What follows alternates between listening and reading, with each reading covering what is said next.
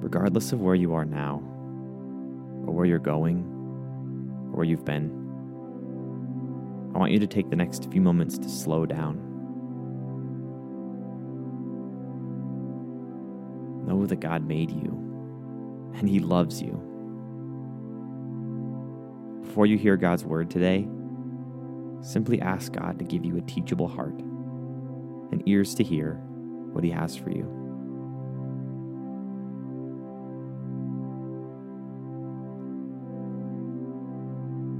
Acts chapter 6. In those days, as the number of the disciples was multiplying, there arose a complaint by the Hellenistic Jews against the Hebraic Jews that their widows were being overlooked in the daily distribution.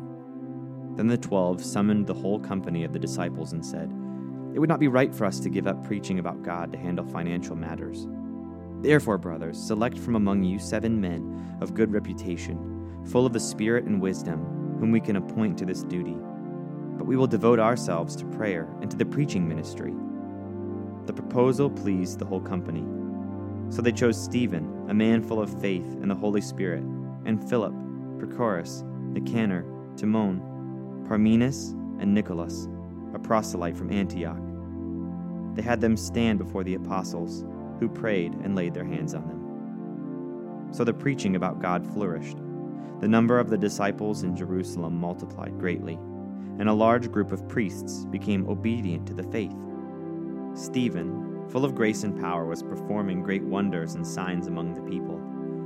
Then some from what was called the Freedmen's Synagogue, composed of both Cyrenians and Alexandrians, and some from Cilicia and Asia, came forward and disputed with Stephen.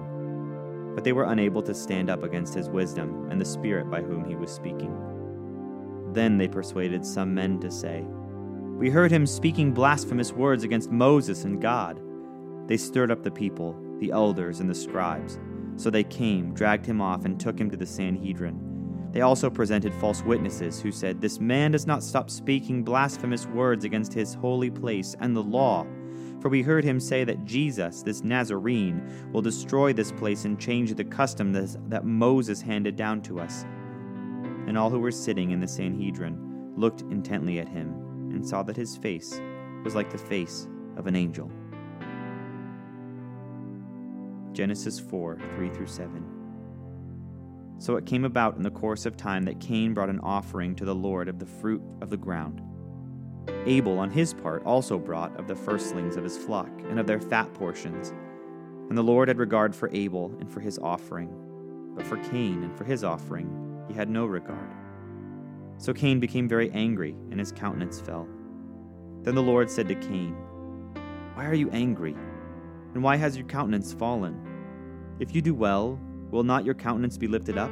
And if you do not do well, sin is crouching at the door, and its desire is for you, but you must master it." 1 Timothy 3, 8-13. Deacons, likewise, should be worthy of respect, not hypocritical, not drinking a lot of wine, not greedy for money, holding the mystery of faith with a clear conscience. And they must also be tested first. If they prove blameless, then they can serve as deacons. Wives, too, must be worthy of respect, not slanderers, self-controlled, faithful in everything. Deacons must be husbands of one wife, managing their children and their own households competently.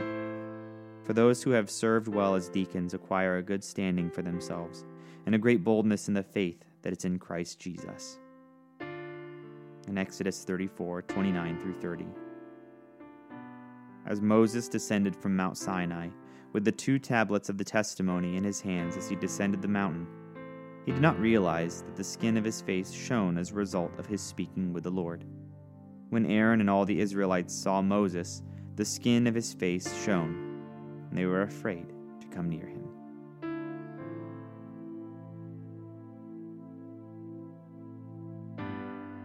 So take the next few minutes to respond to God by praying, journaling, or sitting silently with Him. Know that no matter what comes next today, you've spent time hearing from the God who created all things, and He sent His Son to rescue His people.